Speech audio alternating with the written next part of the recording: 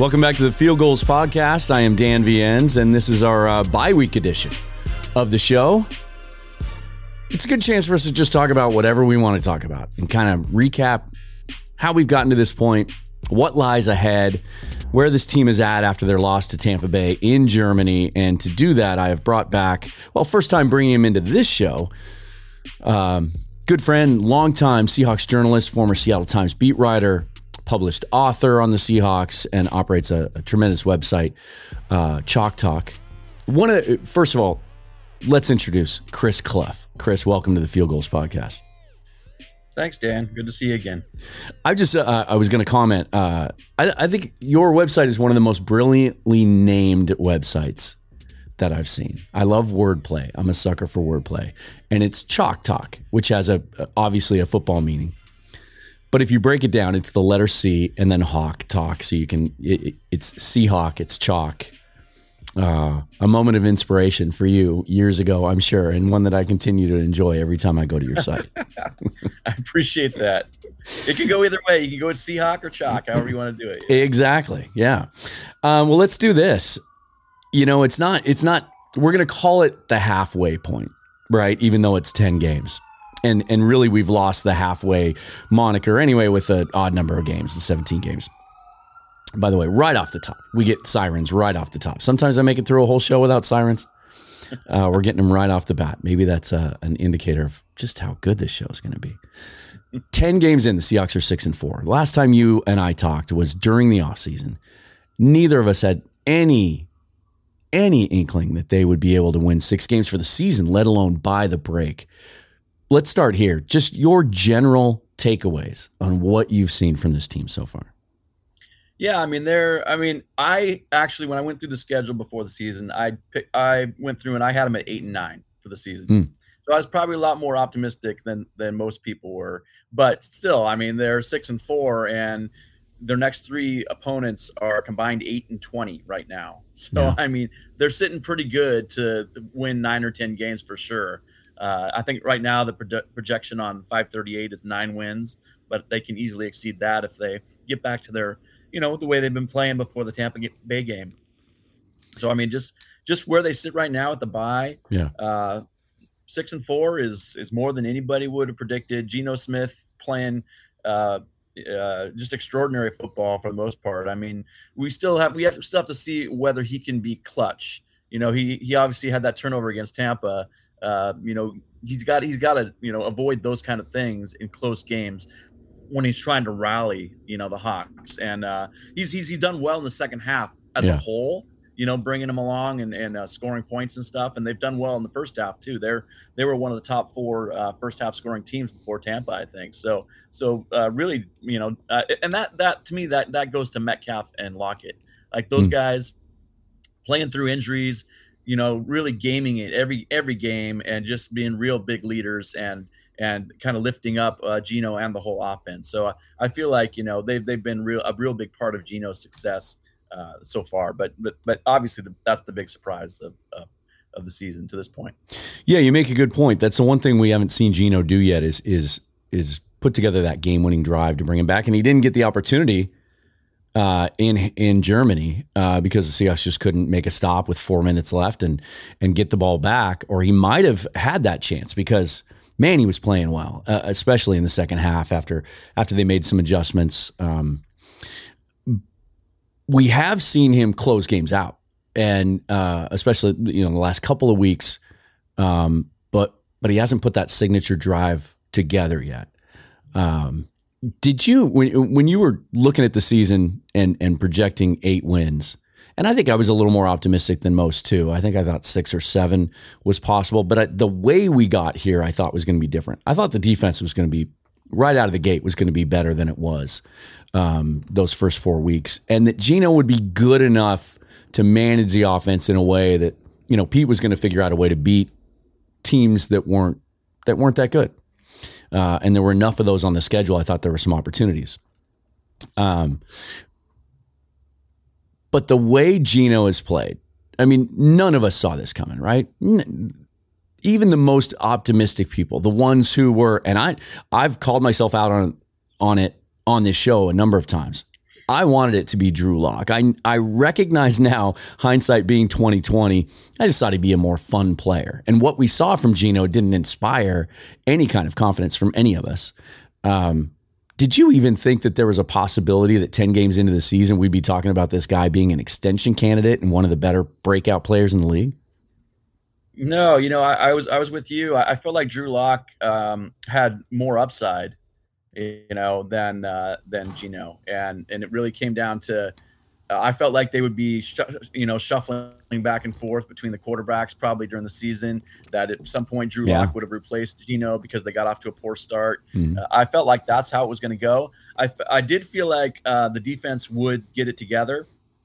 They got off to that horrible start like they have the last 3 or 4 years. I mean, it's a constant thing going on now. But they to their credit, they fixed it. Clint Hurt, came around and he said, "Hey, look, guys, I'll let you do what you're good at so that we can, see if that fixes it." Because at that point, they didn't have anything to lose. It's like, hey, allow the guys to just show their abilities. So, they've done well. I'm going to throw out the Tampa game. I'm gonna kind of just, going that far, changing time zones, 4 or 5 times. I'm just tossing that one out. We'll see what happens when they come back from their bye. But I feel like their defense has really flipped it and is doing well. And to credit to all of them for that. So and turnovers, I always thought turnovers were going to be a huge part of this season, and they have been. Yeah, like they are they're top 2 or 3 in turnovers, forcing turnovers, I think. So that's where you want to be, and that's how you that's how you win games a lot. And I mean the rookies, Tariq Woolen and Kobe Bryant. Man. I mean, Woolen has 5 picks already. That's second in the NFL, and Bryant leads the NFL with 4 forced fumbles, and he had 2 picks himself that were overturned by penalties on his teammates. So I mean, that's a big key right there, is getting those turnovers. Yeah, it's I'm with you. I actually take, even though it was a loss and you'd love for this team to be 7-3 right now, I take more good away from that Tampa Bay game than bad, really. You get off to the sluggish start. There's lots of things to explain that. Whether those are reasons or excuses is up for debate. I think Tampa's a better team than their record indicated. And I think perception got skewed by the fan base because they lost those 3 games and the offense was struggling. And maybe some of this is wishful thinking, but I think a lot of people went into that game thinking this isn't the same Tom Brady we're used to seeing. Maybe he's washed up. The best of him is in the rearview mirror. But they played to their ability in that game. That's a good defense, and they got all their guys back for that game. Winfield and Hicks made a huge difference. And so the fact that they recovered from that slow start, I think, said a lot. And the fact that they were able to get some things done offensively against that defense consistently in the second half. And that's been the remarkable thing to me about this offense is they've had some fits and starts. They've had some poor starts or some struggles in the second half, but consistently their ability, and specifically Shane Waldron's ability to make adjustments fairly quickly within games, and their consistency on offense is what makes me think this team has a chance to make the playoffs. And I think you pointed out in your latest article that they have a 77% chance to make the playoffs at this point. 538 is projecting 77. Yeah. I feel like up until the last couple of weeks, I made this point on my show last week, Shane Waldron wasn't getting maybe enough credit. I think now he is. And you're starting to hear whispers of whether or not he's a head coaching candidate and whether we may be in a position where we need to appreciate him while we have him. You and I talked right after the hire was made about the impact that might have. And of course, at the time, Russell Wilson was the quarterback. But your impressions of Shane Waldron, how he's operated this offense so far? Yeah, actually, I kind of gave him some kudos in one of my posts a couple of weeks ago because I felt like he's really been, we've seen the innovation that comes from the Rams style, Sean McVay's offense, and we've seen them running different plays out of the same sets. We've seen them just being creative in the way they use their tight ends. He got killed for the 49ers game where he pulled out the 4 running back thing, and DJ Dallas throws the pick on the goal line. Yeah. But to his credit, he's coming up with some very intriguing, concepts, and a lot of them are working, and the way if you look at most of their touchdown drives, their tight ends are involved. Yeah. Their tight ends are involved. And early in the season, their tight ends had more touchdowns than Lockett and Metcalf combined. So it was like 5-4 or something at one point, So, the tight ends are very key. When they're doing their best, it's when they're involving their tight ends. And so I feel like Shane has done a good job of that. And he's really come up with some good concepts. They don't always work. Yeah. Sometimes his players not, executing properly, and sometimes it just ran up against a good defensive formation, that burned him on that particular play. But I feel like he has really helped them and been a real big part of Geno's success so far. It's a breath of fresh air. I mean, as Seahawk fans, the last 7, 8, 9 years, regardless of who the offensive coordinator was, it's kind of become a sort of a side gig to rip the offensive coordinator and the play calling. But it's been easy to do at times because the thing I appreciate the most about Shane Waldron, not just his ability to make adjustments within games, and you make a great point about the tight ends. I thought that's what turned it around in the second half. As they got away from that. For whatever reason, the first half against Tampa, it looked like they thought they could get the ball downfield. And then at halftime, they decided, okay, let's go back to our bread and butter. Dissly got involved on that first touchdown drive a couple of times, and it really changed the game. But I don't ever catch myself thinking that they're banging their head against a wall trying to get something done and refusing to go away from it as it has been in the past. I just think I think he's been better this year at running that Rams offense than the Rams have been. For sure. Yeah. Yeah. Yeah, the Rams are struggling, man. They are, and then the Seahawks play them after the Raiders, so that's that's looking like a winnable game. Cooper Kupp is out now, so they won't have to face him in that game. So yeah, and the Rams inexplicably have taken a tumble, and the Seahawks unexpectedly, have taken their place basically. Yeah, let's talk about that. The landscape of the NFC West. The Seahawks haven't played the Rams yet. They have both of their games remaining. First down there in a couple of weeks, and then they finish the season at home in Week 17. Or I guess it would be Week 18. No Cooper Kupp for them at the moment, and they've been struggling anyway. Cam Akers has been a non-factor. Even their defense at times has struggled, despite the big names over there. The 49ers look to be rejuvenated after the trade, acquiring Christian McCaffrey. They're starting to get Brandon Ayuk involved on a more consistent basis, and that defense, once it's healthy, nobody doubts that they'll be effective again. It seems like it's become a two-horse race in the NFC West now. The Seahawks still a game ahead of the Niners in the win column, but of course the loss down there to them. That game on December 15th obviously looms large, but it would seem like this is I can't believe we're talking about the Seahawks as a playoff team. But it almost at this point, would it be a disappointment if they don't make the playoffs? They're the number 3 seed in the NFC West, or in the NFC overall right now. If the playoffs started today, they're number 7 overall in DVOA. The only team left on their schedule that's ranked higher than them in DVOA is Kansas City. Would it be a disappointment if they don't make the playoffs at this point?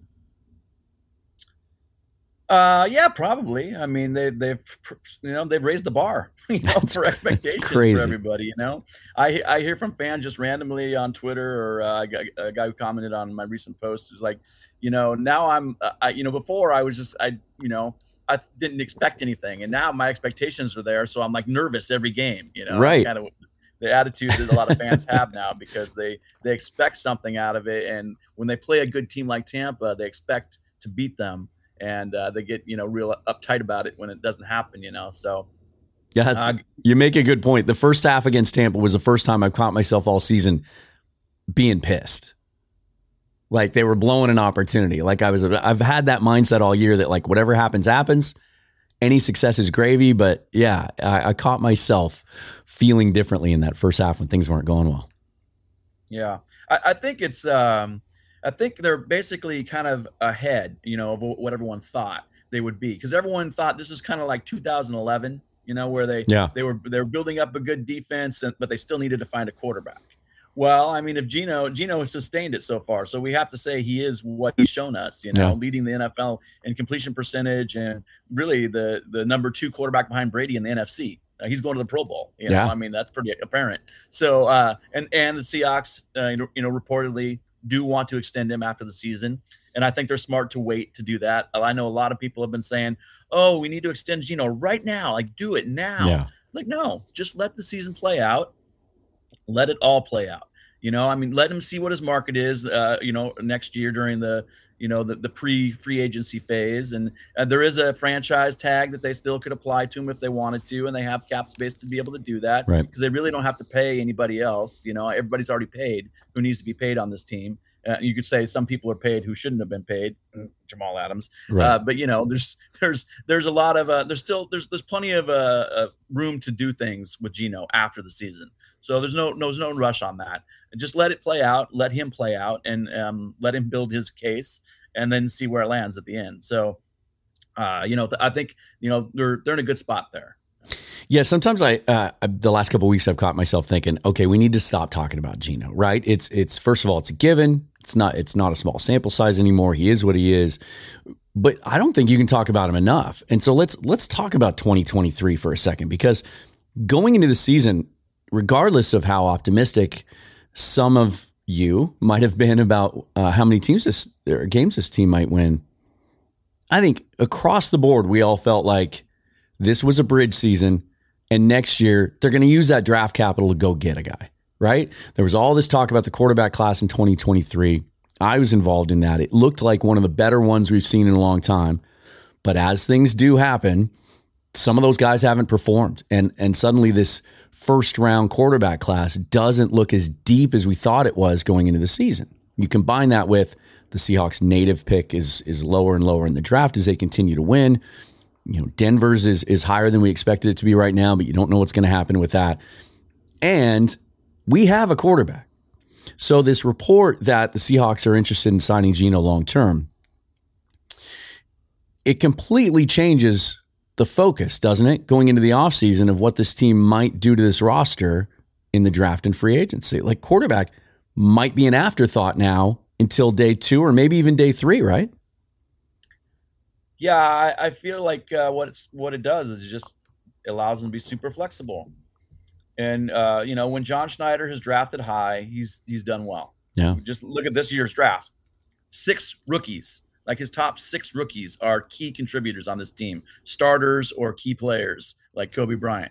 So he when he gets to draft high, like he did in 2010, 2011, 2012, those 3 years, that was like an epic, once in a 20-year span of drafting right there.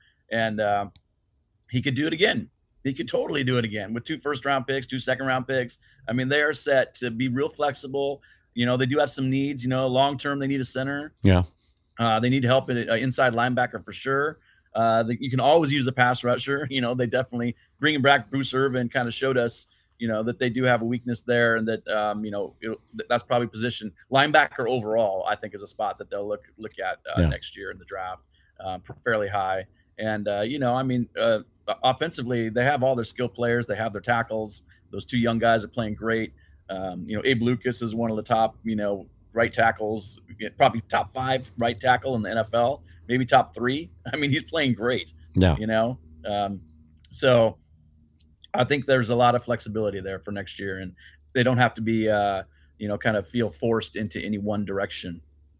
Yeah. What is this season, what we've seen so far, say about Pete Carroll, and how does it affect his legacy as it stands in Seattle? Well, there was Pete versus Russ, right? That's what it was. It was 2 different, schools of fans. And I think we have seen, it's not a surprise to me. And you and I talked about it, and you and I pretty much agree on kind of Russell was a double-edged sword where he had limitations. And Pete, look at his offensive coordinators. He had to fire offensive coordinators because his quarterback could not adhere to, implement what those coordinators wanted to do. So no over the middle throws. I mean, very few. And most of them were either deep or super short. There was no like intermediate in the middle. If you look at all the next gen stats for quarterback passing, that's what you see. So Russell had his weaknesses. Pete knew that. He knew what Russ was good at. And he knew, when you talked about running the ball, it was just about being balanced, which is it's a logical thing to do in football, right? It's not, everyone wanted Russ to be able to throw the ball. Well, he got off to a great start in 2020 when he did that, but then everybody caught up to him and they did not adjust. Yeah. And so then the offense went the tank in 2020 after that awesome 5-0 start with the offense. Like, and how many times was Russell Wilson the September MVP? Right? The September, October MVP. Mr. September. And then fade at the end, because he is a pretty one-dimensional player, and Denver, I mean, he's in a new system. We've seen this thing this week where he apparently is he's still using Seahawk audibles. Yeah. And his Broncos players are like, what are you saying out there when you say that stuff? We don't even know what that play is. Now I don't know how prevalent that is, or maybe it's just he's done it a few times, just accidentally using the wrong keywords or whatever, the wrong audible words. But still, he's got a decade of Seahawks in him, right? Yeah. So to get to in a new system, it's an adjustment period. So we're seeing kind of where he struggles, and when he's not on the same page, and when the coaching is not very good. I don't know if Hackett's even going to last very long there in Denver, But we kind of see, how Pete had a positive impact on Russ. And so back to your question of Pete. I mean, Pete always fixes his defense. He always finds a way to fix the defense every year. And it always evens out. It always becomes one of the better ones in the second half. And I think now they have a foundation for that defense that they have not had since Legion of Boom disappeared, and faded away. That Legion of Boom faded away after the 2017 season, during and after it. And in 2018, 19, 20, they were just trying to fill in the blanks. John Schneider was just like finding guys, Jadeveon Clowney, Carlos Dunlap, just trying to like plug holes and stuff. And now, they got to find some more pass rushers, I think, and some linebackers in general. But otherwise, I mean, their secondary is set. Yeah, they're set. They've got great young players back there, and I thought their secondary would come along, and it has. It's kind of done what I thought it would do. The horrible start was not really expected, but It took a while, but it's coming. But anyway, I feel like Pete has validated himself as the kind of coach that we all know he is. And then he gets a quarterback who, back in 2011 and 12, we were looking at like, hey, we need a quarterback to go with this great defense and Marshawn Lynch. We just need the quarterback. It could have been any quarterback, any good quarterback. It didn't need to be Russell Wilson. But, it just turned out that Russ was a very dynamic player who, went on to many Pro Bowls and had, a lot of success, but never could quite get back to the Super Bowl once the Legion of Boom was gone. And so now we have a new young era defense, and we have a quarterback who can make all the throws, maybe not all the great deep balls that Russ can throw, because he's an elite deep ball thrower. Geno's not, but Geno can, make a lot of those intermediate throws that Russ couldn't. And that's what we're seeing, I think, this year that has helped their offense be more consistent. And that's what you want. You want a more consistent offense. They've kind of struggled the last 3 games, I think, in first half. Their scoring is like under a touchdown or around a touchdown average for the last 3 games. So they really need to kind of fix that. But otherwise, I think Pete has proved himself again. I mean, he has. It's clear. Does he have a chance to be a Hall of Fame coach? If they had won that Super Bowl in 2014, yeah. What if they get back to another one? I mean, it's there aren't too many coaches who've won 2 Super Bowls. Yeah. So yeah. It's remarkable. It really is. I mean, there's people who think Mike Holmgren belongs in the Hall of Fame, and he won the one early Super Bowl, and then his coaching career didn't end well.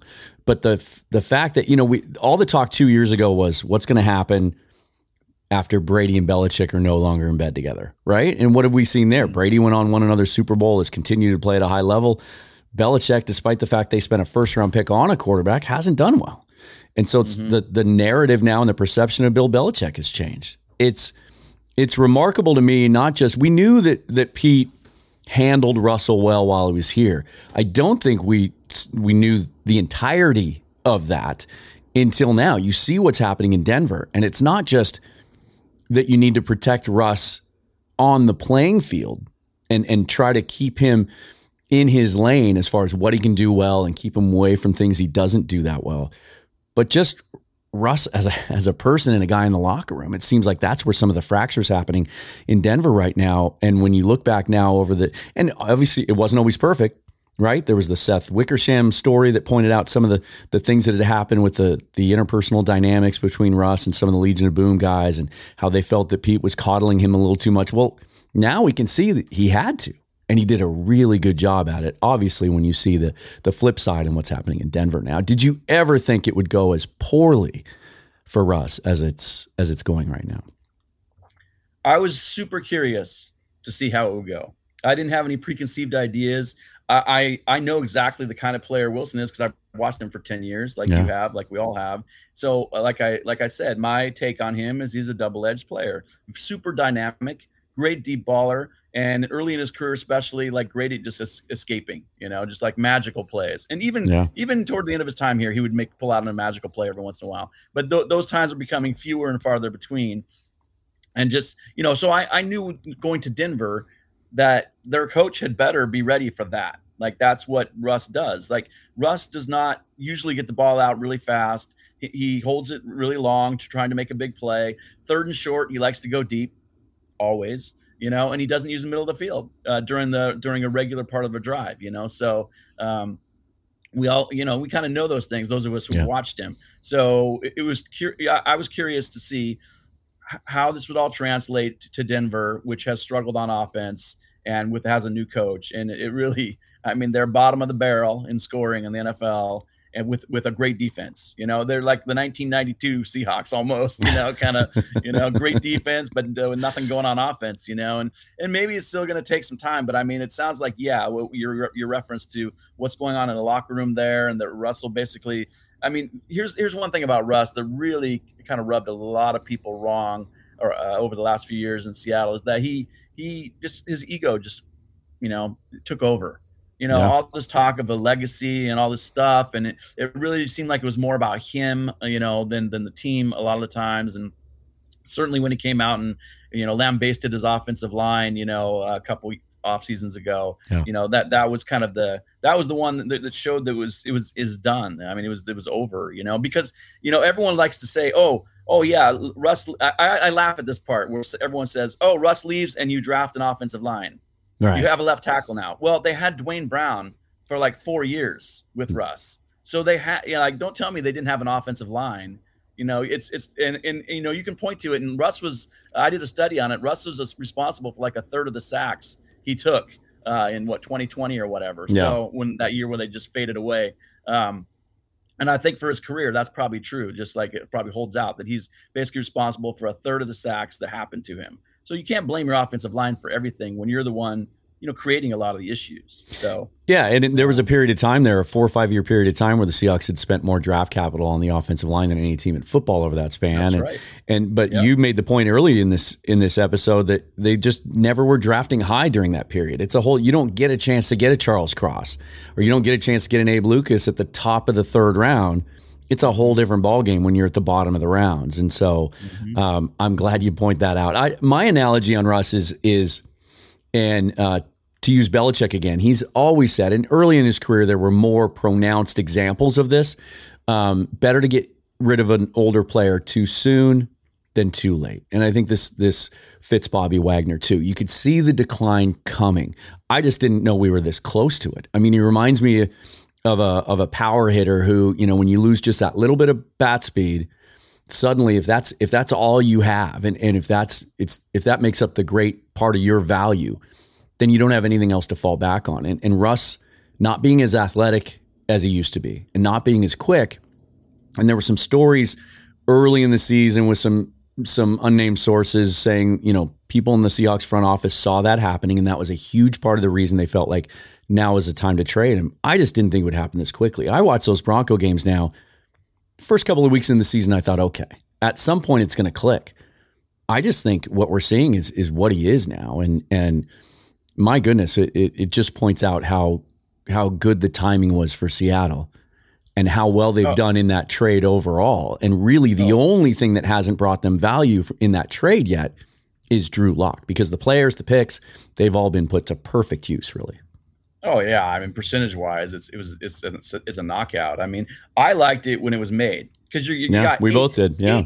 You got 8 guys, right? Yeah, we talked about that. You basically picks and players. You got 8 guys, right? It's second to the Herschel Walker trade ever, in modern NFL history. And so you really, with 2 first rounders, 2 second rounders, and who knew that there was going to be flipped the Seahawks would be the one on the deep in the first round, and then the Broncos would be the top. So I think it's like the Broncos right now are 7th and the Seahawks are 23rd, something like that. So totally the opposite of what we thought it would be, but still, just what Schneider pulled off there, getting that done, and it was time for it to happen. It was past time really for it to happen.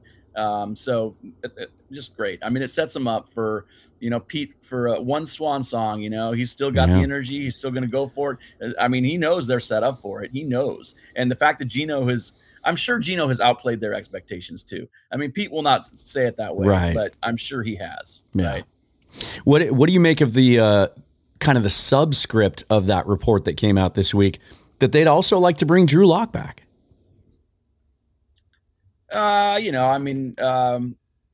I feel like it sounds like, John really wanted Lock in that trade. I'd seen something previously that that was important to him to have him. Yeah. That's why the Denver offer stood out over some others, is he really liked that. Yeah. I mean, that and the fact that, Russ wanted to go there and right. The only way Schneider was going to send him there is if part of the deal was to send Lock back to us, back to Seattle. So, sure. I mean, if they feel like he was a 2nd-round pick, he certainly has arm talent. I mean, he just needs to get his head, together. And I mean, look at Geno. That's what I was going to say. He. I think there's a parallel there. He reminds me of young Geno. The talent's there. He just turns the ball over too many times. Geno is a great example in the NFL of a guy who goes to a bad franchise, a quarterback who goes to a bad franchise and gets ruined off the bat by that franchise, not protecting him, not setting him up for success. And, sometimes, immature guys, that takes them a minute to mature and get up to speed. Some guys never get there, and some guys are destroyed. Like, the Tim Couches of the world, or, just go there and they just get sacked. David Carrs of the world, they get sacked to pieces. They have no confidence left, and they cannot be a good quarterback. They just cannot. Yeah. So, I mean, this happens over and over. We see it with bad franchises all the time. And I think Geno was a little bit the victim of not just himself, but of the Jets franchise. And so that just made him a bit of a journeyman for a little bit, but he's been with the Hawks now for 4 years. Yeah. And Pete knew he wanted to keep him. And Pete and John probably saw this day coming. And I know Pete talked about it in the offseason when Geno was still unsigned, right? And he's like, really want Geno back. And you know what? He was right. Yeah. I don't know that he expected Geno to play to the level he has, but he was right. I mean, it's gotten to the point for me where I'm just not going to question Pete Carroll anymore, because all throughout when that was happening, I thought, let's not bring it. Let's move on from that. We've done the Geno Smith thing. And then early in camp when he said, or there were, before we heard anything from Pete, there were reports, probably leaked, from guys on the NFL Network. I think it was Garofalo that I remember saying early on that, like, hey, don't count out Geno Smith. They really like him and he could be the guy. And I dismissed it at the time. But yeah, to your point, I don't think they even expected to see this. But I'm telling you, we haven't seen this kind of a story. And maybe it's time for you to write another book. Because when those guys do get ruined, those high draft picks, they don't recover. We don't ever see this resurgence out of those guys. We don't see, those high draft picks bounce around, become backups, get another shot in their early 30s and make the most of it. We just don't. I mean, there's some older examples, Rich Gannon, Steve Berline comes to mind, but this is remarkable. Yeah. I think this is a season where, people who are into awards, where Pete and John were probably going to be up for coach and GM of the year. They weren't in the early years because they slowly built a winner. Yeah. And, once you're a winner, you're expected to win. So you'll never get those accolades other than through the wins you get. Yeah. Right. So, but with John having 6 draft picks, key players, stellar players, and Pete just basically coaching the Seahawks beyond what anybody thought he was going to be able to do. And then Geno, I don't know, does Geno qualify for comeback player of the year? It's a debate. Yeah, some believe he does, and that's a nebulous description. There's no real defined parameters for what is the comeback player of the year. So it's usually from injury. Yeah. 8 years of not starting or whatever. Right. That's a comeback. That is to me, that's the definition of comeback. It usually goes to a guy who comes back from injury. And so I'm sure, some people feel like Saquon Barkley might be a guy that's sort of leading that conversation. And then coach of the year is always funny because, it's a lot of times it goes to the new guy.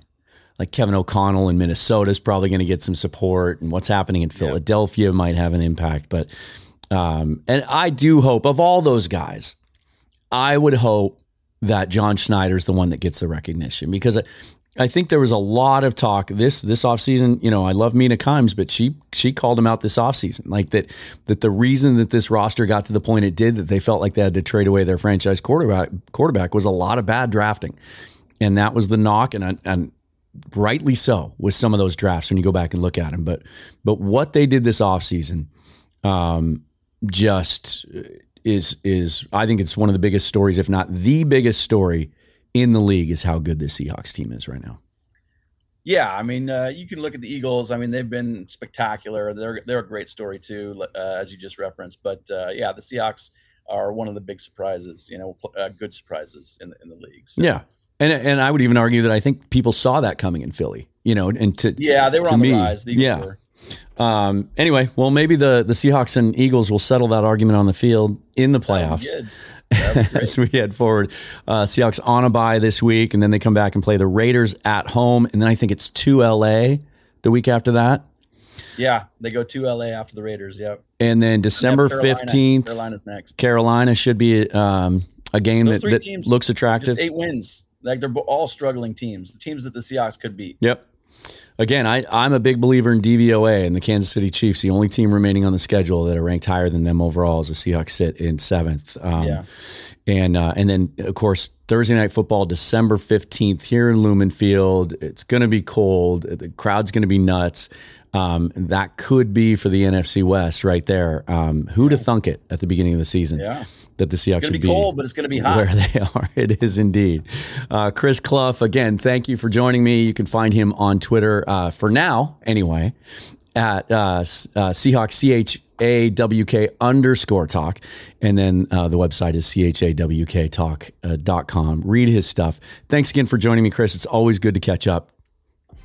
And thanks for having me, Dan. It was fun. Absolutely. The Seahawks 6-4 going into the bye. I'll be back next week with Michael Thompson of 12th Man Rising. We're going to talk draft, and specifically, he has focused this year, as much as Chris and I just talked about how quarterback might not be as big a need in the draft coming up. He has been a guy that's been looking at that. We're going to talk about tiers. If the Seahawks don't go quarterback on day 1, what does it look like on day 2 or 3? And who are the fits, and who's rising and who's falling? So we'll talk quarterbacks. We'll talk draft overall next week. Until then, thanks again to Chris Clough. I am Dan Viennes. This is the Field Goals Podcast. Follow us on all the major podcast platforms. Subscribe so you get notification of new episodes. Share and like this episode. And if you like what you hear, give us a review. Until then, go Hawks.